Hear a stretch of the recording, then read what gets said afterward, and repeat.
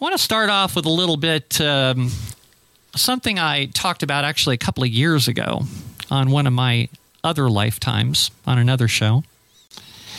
And as you know, I talk a lot about the U.S. Constitution. And I very often mention our right to keep and bear arms as protected by the Second Amendment. Not given to us by the Second Amendment, but protected by the Second Amendment.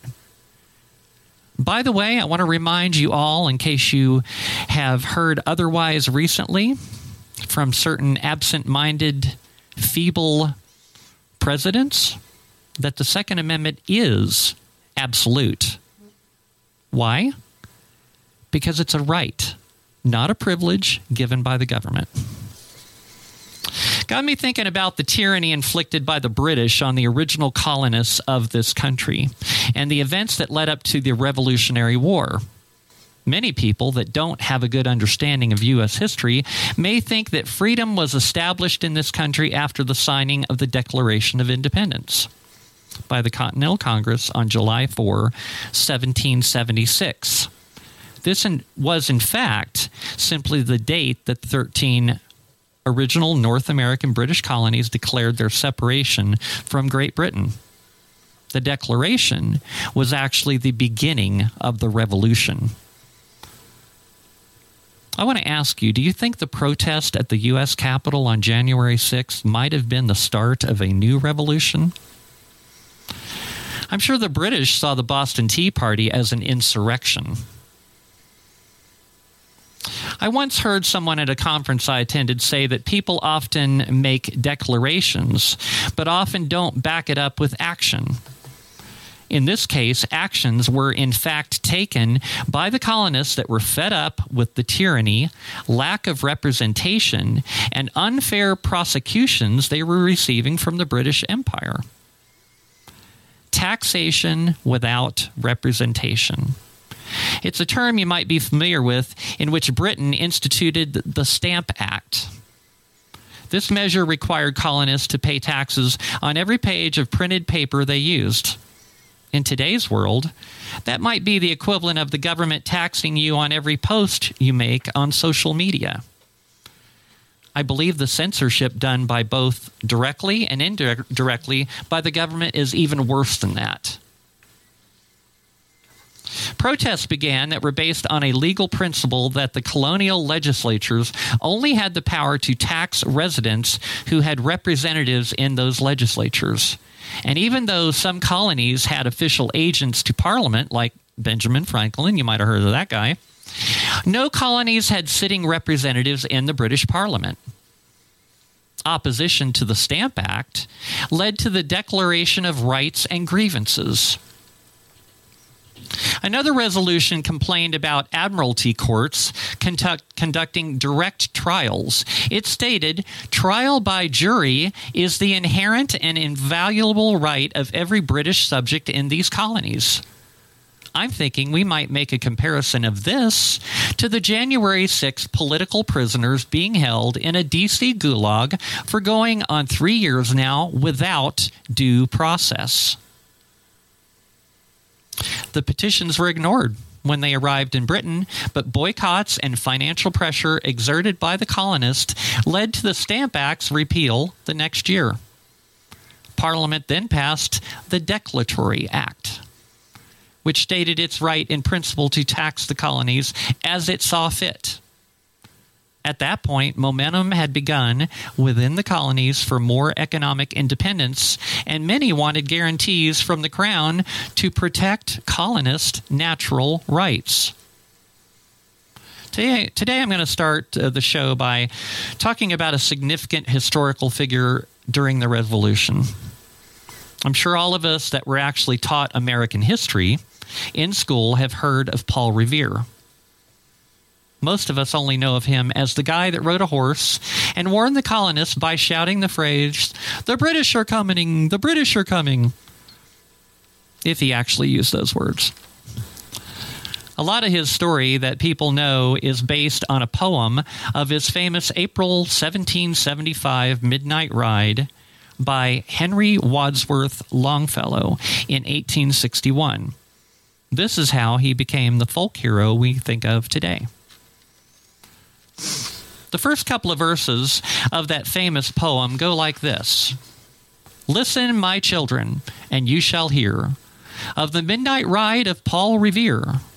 On the 18th of April in 75, hardly a man is now alive.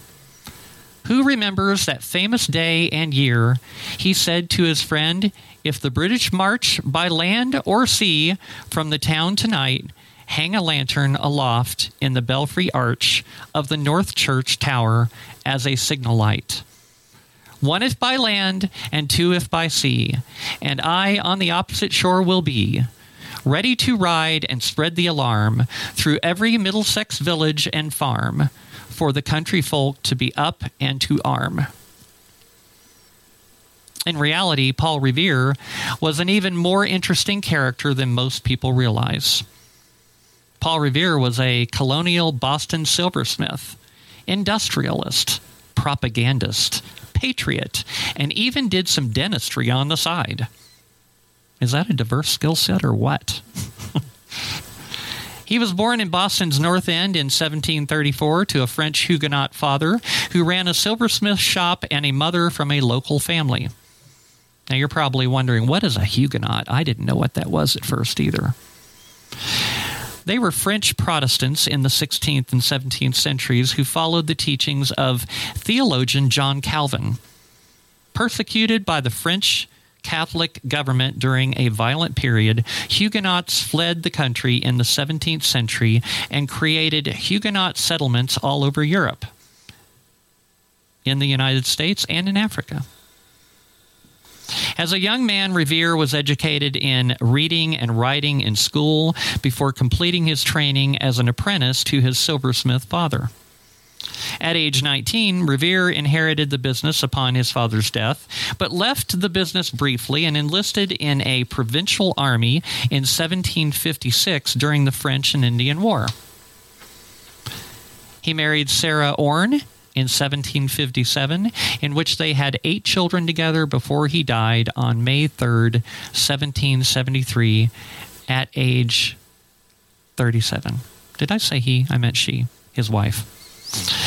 After the death of his wife Sarah, he remarried Rachel Walker on October 10, 1773, and they had 8 additional children.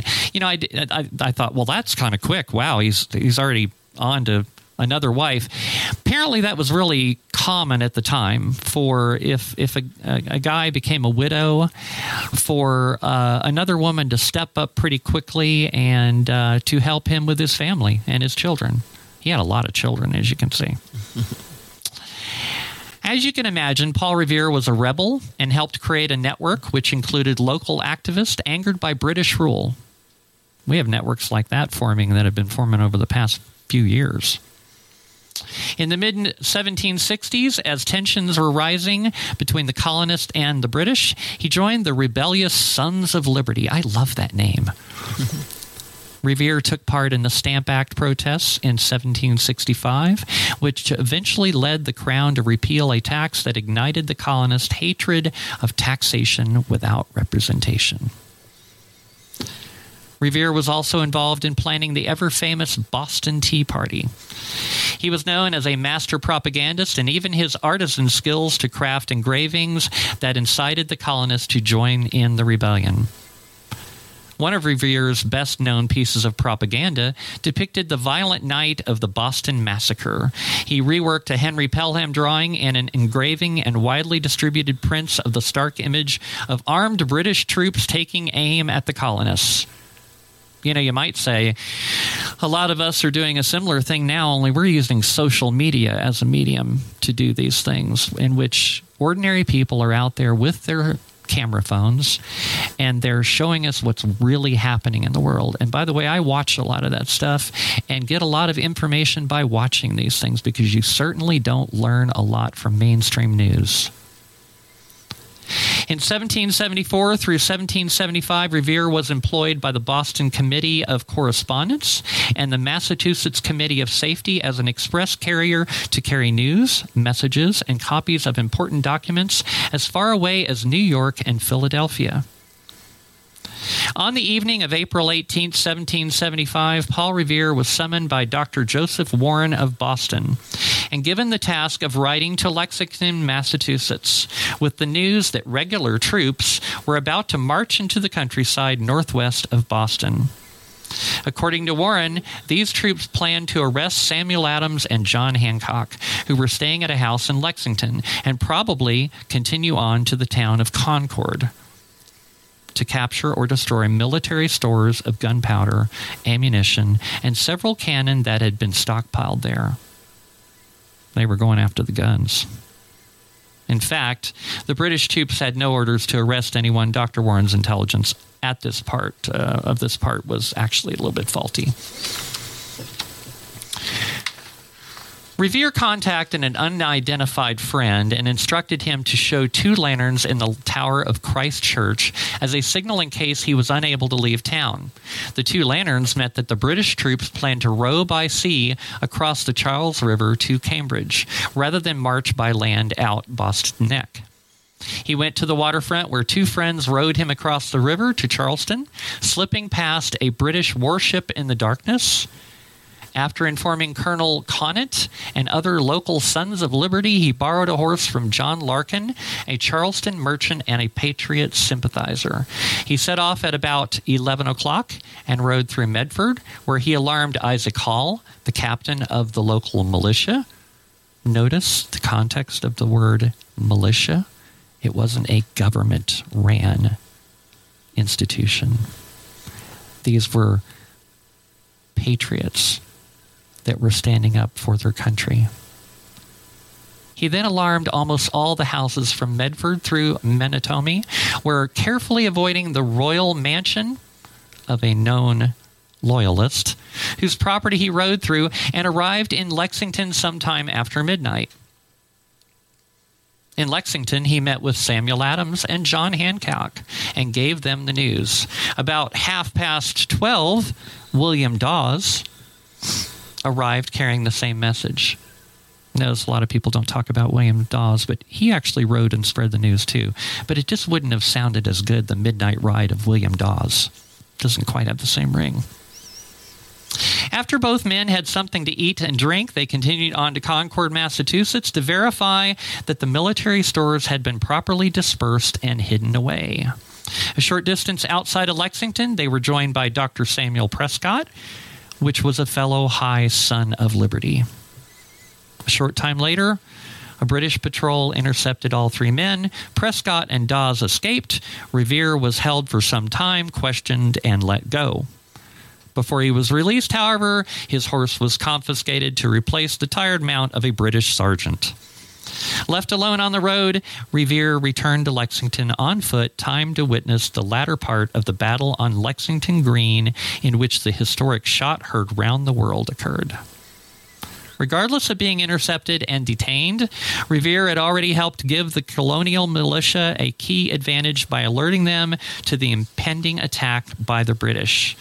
The battles of Lexington and Concord would spark the Revolutionary War.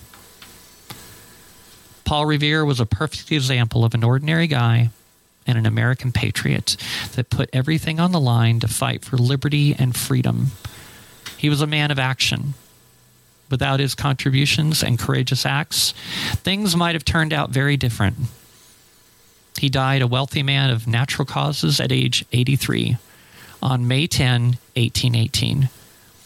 His home, built in 1680, still stands today as the oldest building in downtown Boston. I'd like to conclude with a quote by Representative Eldridge Gerry of Massachusetts, spoken during a floor debate over the Second Amendment on August 17, 1789.